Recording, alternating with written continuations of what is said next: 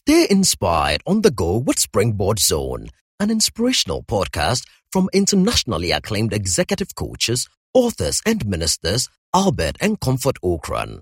You will be inspired and challenged with strategies to consistently reach for new heights. And now, today's message. Straight into the theme, unleashing the new African. The concept of a new African, is it a possibility or a mirage? It's an absolute possibility. And I'll tell you why. What's the basis for your optimism? The basis of my optimism is that I've lived it. Right. As we speak right now, like you rightly mentioned in your introduction, I just came in as a president of an organization that is called the International Students Ministries of Canada. That is Canada-wide. I have 90 staff, all of them white, none black. Well, I have a couple of Asians, all of them non-black. This is an African leading this group of 90 people across 20 cities in Canada on over 30 university campuses. You tell me that our time hasn't come. Are these young people? No. The average age of my staff is probably 55. 55? 55. Wow. And I'm 35. All right. So my optimism is not just because I've read books. My optimism is not just because I am hopeful, and like it's usually said in management parlance, hope is not a strategy, right? And like Kofi Annan said, don't mistake hope for achievement, right. So I'm not just being hopeful. I'm not just being the typical Ghanaian, kind of thing. I've lived it, and I'm not the only one. There are people who are doing even better than I am, So it's coming from, my optimism is based on experience.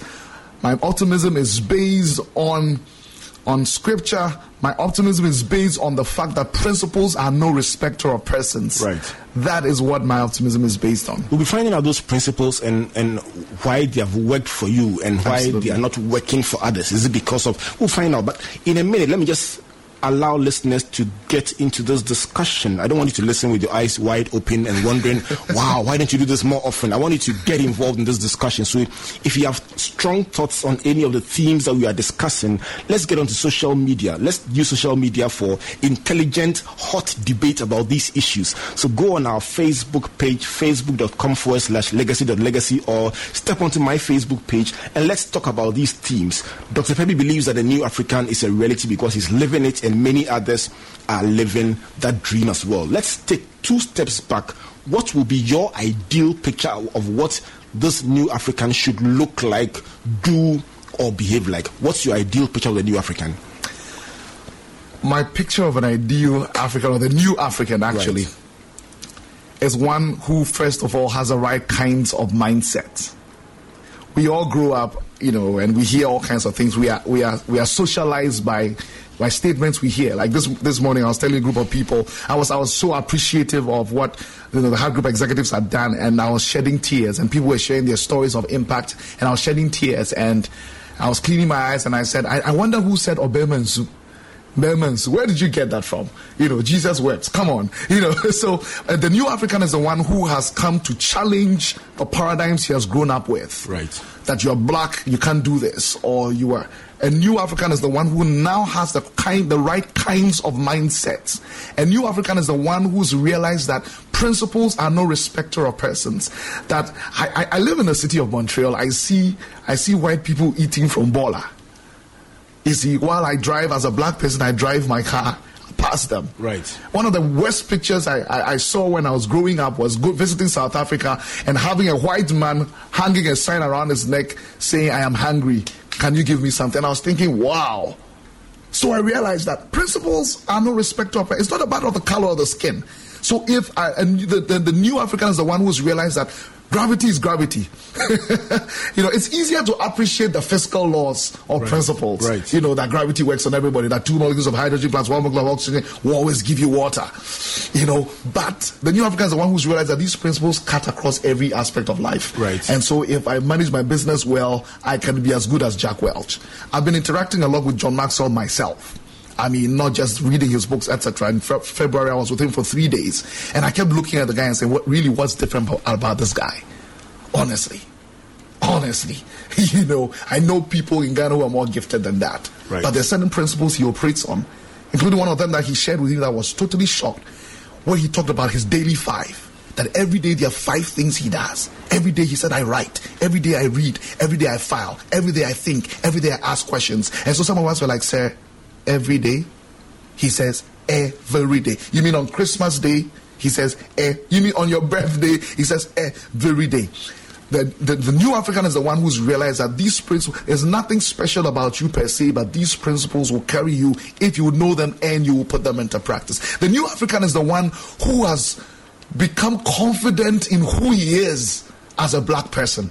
And I think that perhaps nobody epitomizes that more than Kofi Annan, who did not change his accent just because he was UN Secretary General, all right, or the fact that he even has a white wife. The new African is the one who has the confidence in his black skin, all right, but has a mindset that is global and has paradigms and principles that cut across. The new African is the one who can say, yes, I'm from Africa, and I'm proud to say I'm from Africa. I'm not going to hide that. I'm not a white man, in black skin. That's not what I am. And we need to understand that these principles we're talking about has nothing to do with the white man's religion or the white man's gravity is not for the white man. Chemistry is not for the white man. Just as we accepted these in every aspect of life, we should accept in the area of entrepreneurship, in the area of management, and there's no limit to where God can send us as Africans. That's the new African I see. Right principles, right paradigms, and the confidence in your Africanness. The last time we spoke on this platform was almost a year ago. It was exactly the 29th of April last year. Oh, wow, you're a historian. I keep meticulous records. It's my five. My five includes keeping records. Awesome. And by the way, I love those five. Awesome. I love those five. Let me make sure I got them right. You write, you read, you file, you ask questions. What's the fifth one? Think. That's it. Think is very important. All right. So, when was the last time you thought? That's a very interesting one.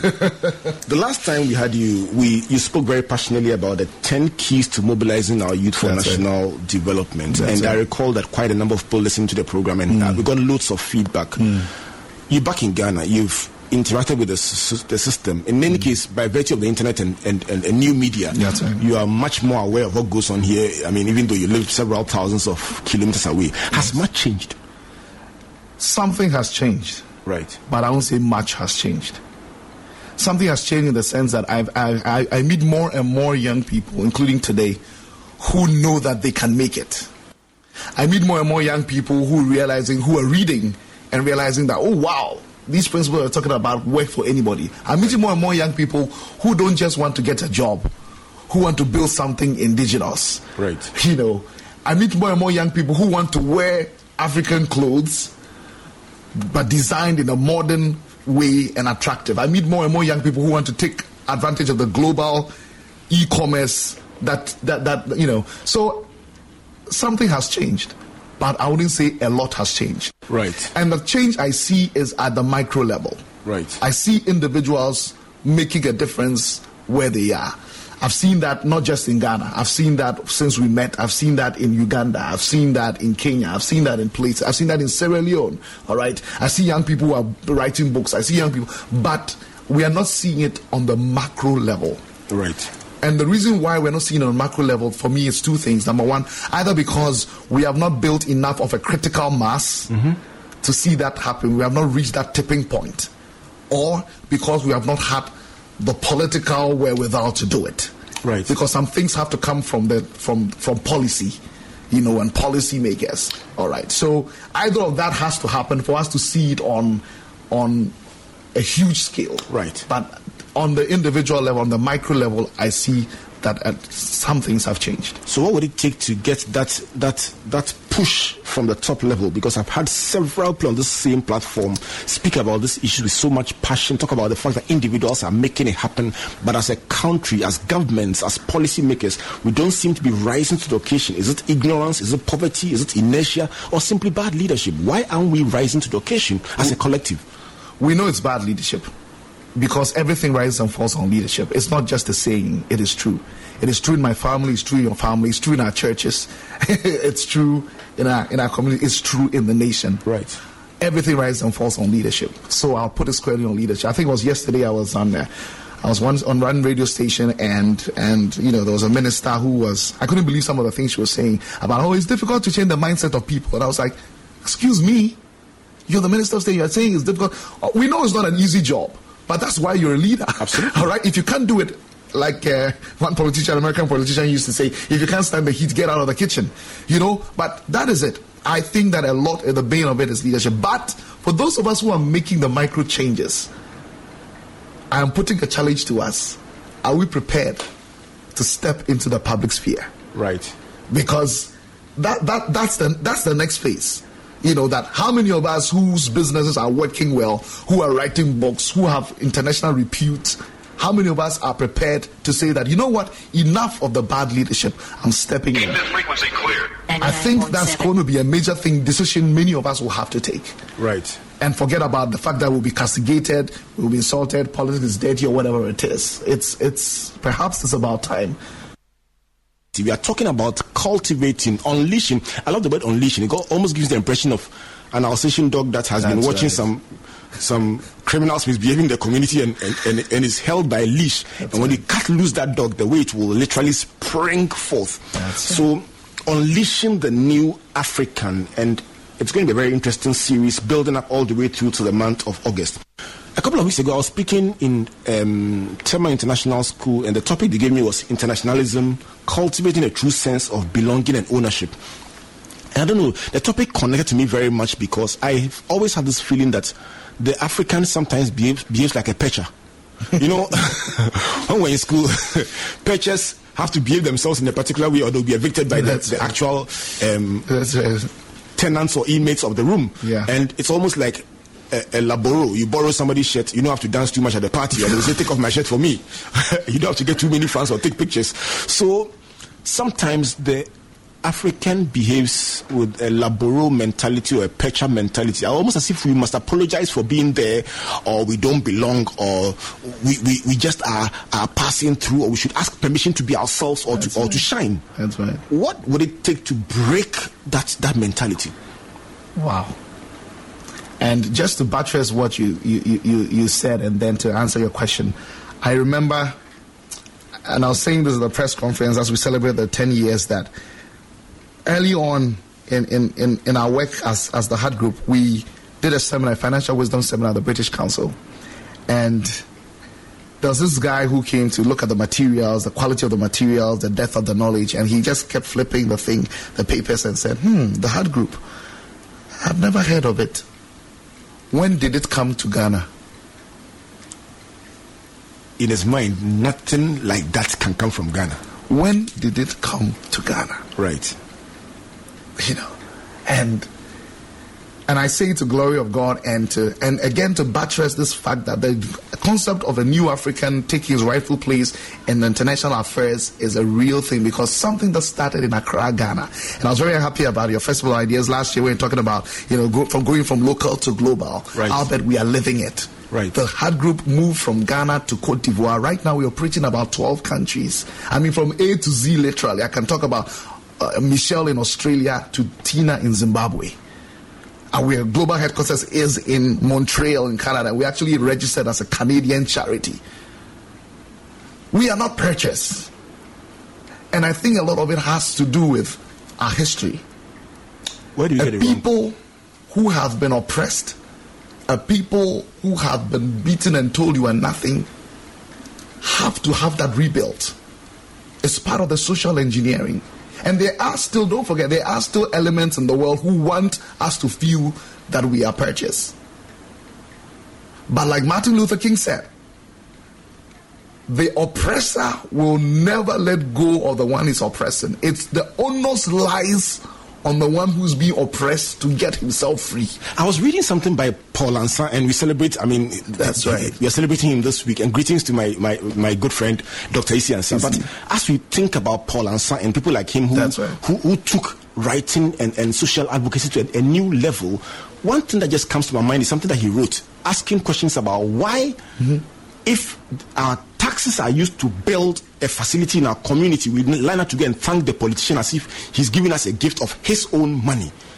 And it reflects the same kind of thinking that almost says that we are fortunate that you chose to shower your grace on us. So it's not just in our dealing with the international community, even locally. Absolutely. In breaking it, as the individual listening tonight, what one thing can an individual do to break that mentality?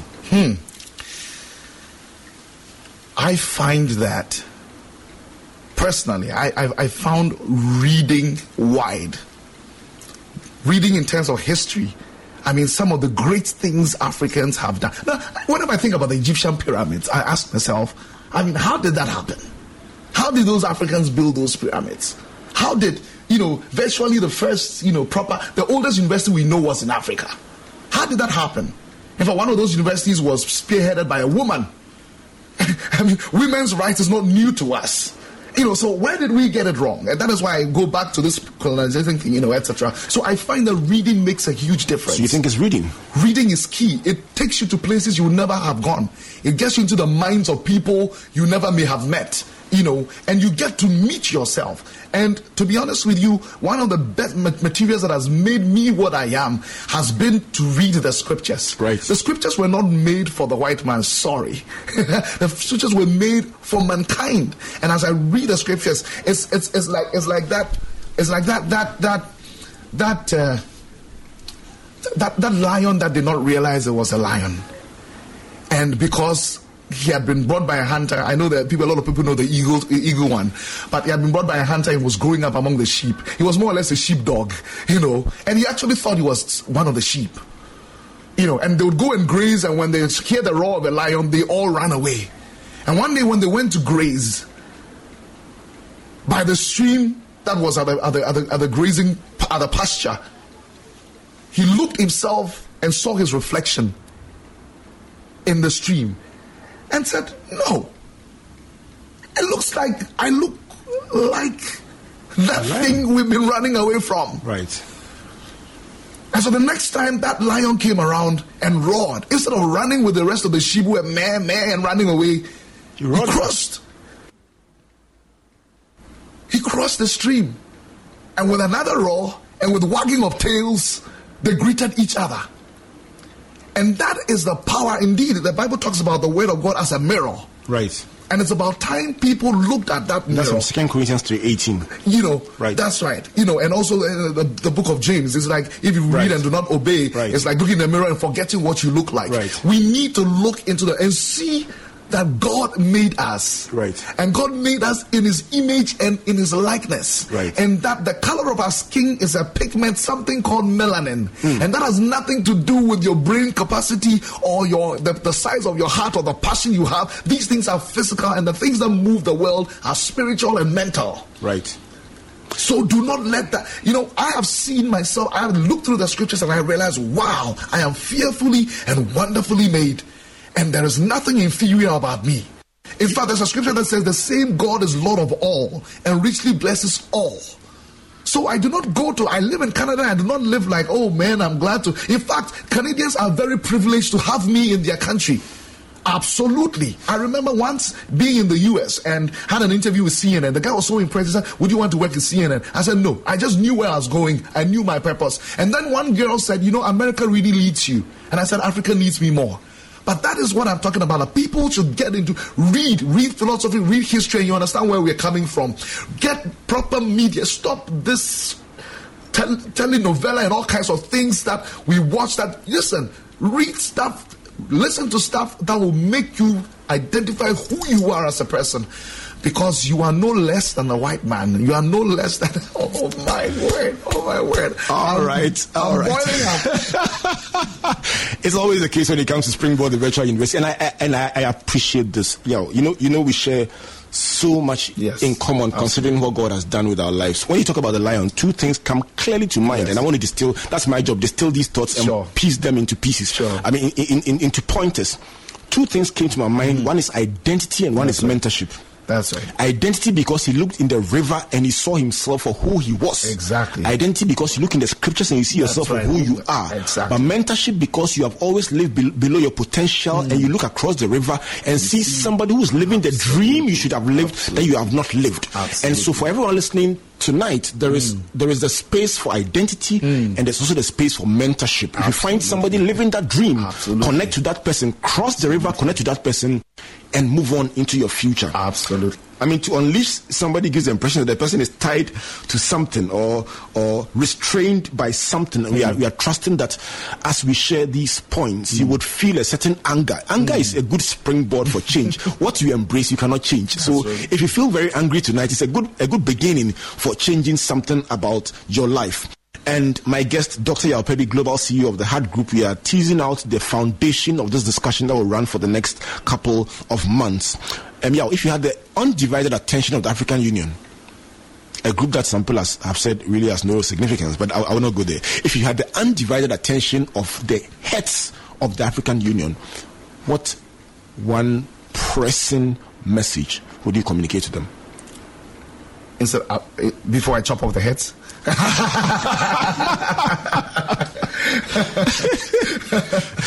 No, that was a joke.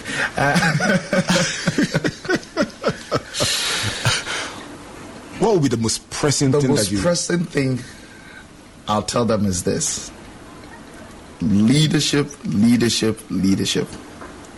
That the current state of our nations is a reflection of our current state of leadership. Right.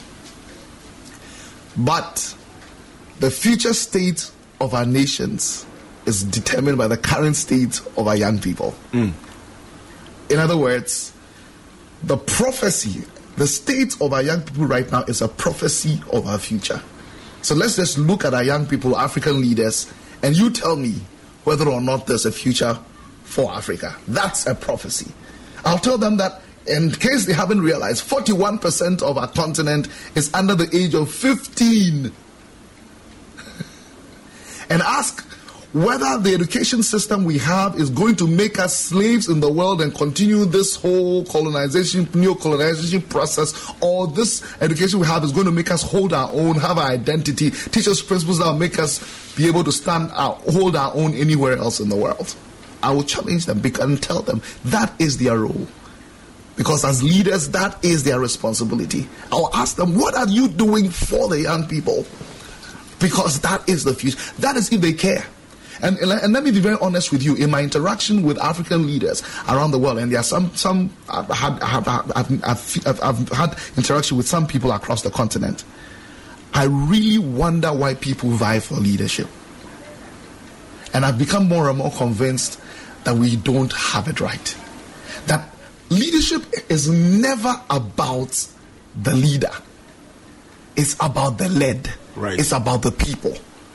And more I am realizing that people don't even care a hoot about the people they're supposed to be leading. It's our turn. It's the turn of me, my friends, our family to do the pillaging, to line our pockets for the next how many years in the wilderness. Right. You know. So for me, that's not one message. That you, sirs, with all due respect, and madams, please. And madam, sirs and madams, absolutely. Yeah, Malawian president Sarah Johnson, absolutely.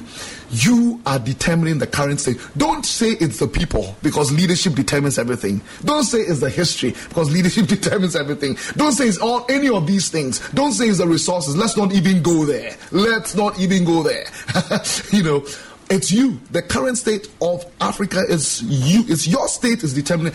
You leaders are the lid. Like John Maxwell will always say, Africa will never. Oh wow. That scares me. Africa will never grow beyond the level of its leaders. Yep. That's the law of the lid. That's the law of the lid. Right. I'm just getting an epiphany right now, and that's scary. That Africa will never grow past the kind of leaders we have. So it's really in the interest of Africa you are here. Then lift up that lid. If you cannot lift up that lid, bow out and let somebody else do it, and invest in those young people, because the future state is being determined right now by the current state of our young people. All right. I would like you to just tease out one thought that you would like to release in the I almost said in the spirit, but in the atmosphere as we address Africa's corporate leaders. What kind of thinking, what kind of thoughts would you have for leaders of business, leaders of the corporate world in Ghana especially, because that's where the action is going to be for the Festival of Ideas? I'll just say the time has come. Right. The time has come. I don't know whether I should say for once, but certainly as far as I know, I mean, you correct me if I'm wrong. For the first time, I saw Forbes magazine doing a series on young African entrepreneurs. Right. And they listed a number of people and what they are doing. Amazing things. Some of them Ghanaians. Amazing things people are doing in telecom, in transportation, in fashion, etc. The time has come. I mean, you've got Forbes' attention. We've seen the economists having to do an about turn. The same economists that wrote that article about the hopeless, they actually called Africa hopeless. I didn't want to go there. Hopeless continent. You didn't want to go there. And now after how many years they turn around and say the continent is full of hope. Guess what? Angola is lending money to Portugal. Absolutely. So all I'm saying is that the time has come. The platform is set. See, unlike those days of old, the stage has been more level than ever before, particularly because of technology and huge information out there. The chances have never been closer. Now there's literally no country in the world where legally you are despised because you are black or African. Legally. I mean, it used to be actually part of the laws that, you couldn't do this or that. The time has not been better. Legally, the platform is there. Information, technology, the platform is there. And when it comes to models, the platform is there. Who would have ever thought that a person of black color will occupy the White House? Right. Obama has taught all of us that none of us has an excuse not to break out of our small holes and be at the top. All excuses have been wiped out. The playing field, I know there are still discrepancies, there are still things here and there are still forces at work, but I'm saying that the platform has never been more level. Let me ask you about one of those forces at work. I am very concerned about corruption. Yes. Because following reports, following documentaries, you can call them alleged, but the reports of corruption that continue to emerge in our continent and in our country, some of them speak of sums and the magnitude that you would not even conceive years ago. Yes. If that is the case, then it means it is a persistent challenge that could be even getting worse. Will that be the one big thing that could derail this whole drive towards a new African? That is certainly one huge thing that can derail it. Is it a stronghold? I believe it's a stronghold. But you see, the thing is that corruption is not restricted to Africa or Africans. I know. But the World Bank has said that the number one enemy to development is actually corruption. And the thing though is, again, it's a leadership function to ensure that institutions and structures are built so that there are checks and balances. The heart of man is the same and deceptively weak. That's just how we are. But in other places in the world, systems and structures have been put in such that it's diminished. Not that, so that's what we need to work. And again, that is a function of leadership. But certainly corruption is one of those things that can eat at everything. And again, you see, people don't realize that Africa has been that one continent that's had the most aid. From the 1950s till now, Africa has had more money than was given to Europe to rebuild, according to the Marshall Plan, after the World War II. We've had more money than anybody else in aid. Where's the money? What do we have to show for it? So you're absolutely right in saying that corruption is one of those things, that can totally derail this agenda. Are we running out of time? Are we running out of time? You mean on this program? No. Is Africa running out of time? Because we keep winding ourselves up again and saying, this time around, are we running out of time? I won't say we are running out of time. I'll say that people are running out of patience. Is this scary? It is. Because people are asking, how much more should we invest in you? How much more should we throw at you? How much more? Recently, because I work with international students, MasterCard Foundation put up at the University of British Columbia, they just put out a $25 million fund to get sub-Saharan young people to come and study at the University of British Columbia. What I'm saying is everybody's kind of throwing something in there, to make Africa tick. And I think gradually people are getting impatient. And what else should we do? with you. What else? And it actually sounds like in the book of Isaiah when God said, look, I've done everything for you, Israel. You know, I have tilled the land, I built a hedge around you. What more could I do for you? And I sense the world is saying that what more? Of course, we could talk about more trade than aid and this and that. It's not a perfect world. It's a messy world. But I tell you, people are getting impatient with Africa. And it's about time we prove it's not affirmative action. It's not that we too, we are here, some make us. We've got to prove it. I think we owe it to ourselves. We owe it to ourselves. That's it. And I thank God for the individuals that have made it. And like we said right from the beginning, it's about time we translated it from the micro level. You were a great African who's made it. I've seen you do stuff in Gambia, you've done stuff in London, etc. You know, some of our friends, one of our friends recently, I won't mention her name, but she's actually one of the top officials at the IMF right now. You know, we know these people, you know, who have made it in medicine, who have made it. One of our friends is in NASA, who have made it all over the world and proven that it's not about the color of the skin. You know, I remember one conference I went to, you know, at the end there was an Indonesian guy who came to me and said, you have changed my perception about Africans. And I really didn't want to know whatever his perception was, but I just said in my head, you're better, you know. But there are all these success stories, but it's on the micro level. And my prayer is that some of us, when God calls to step into places that will make the micro turn into macro, that will have the courage and will not be like Esther and say, well, I'm okay where I am. My business is running as it is. You know, I'm fine where I am. But who knows? Perhaps we have come to the kingdom for such a time as this. Personally, I've heard people say a lot of things about, you know, the political arena, etc. And I've always been like, oh, forget it, you know, I don't, you know. But I'm listening more than ever before. And I believe we all should, you know, that we put ourselves in there and put ourselves in a position where we can turn our micro successes into a macro success for the good of this continent.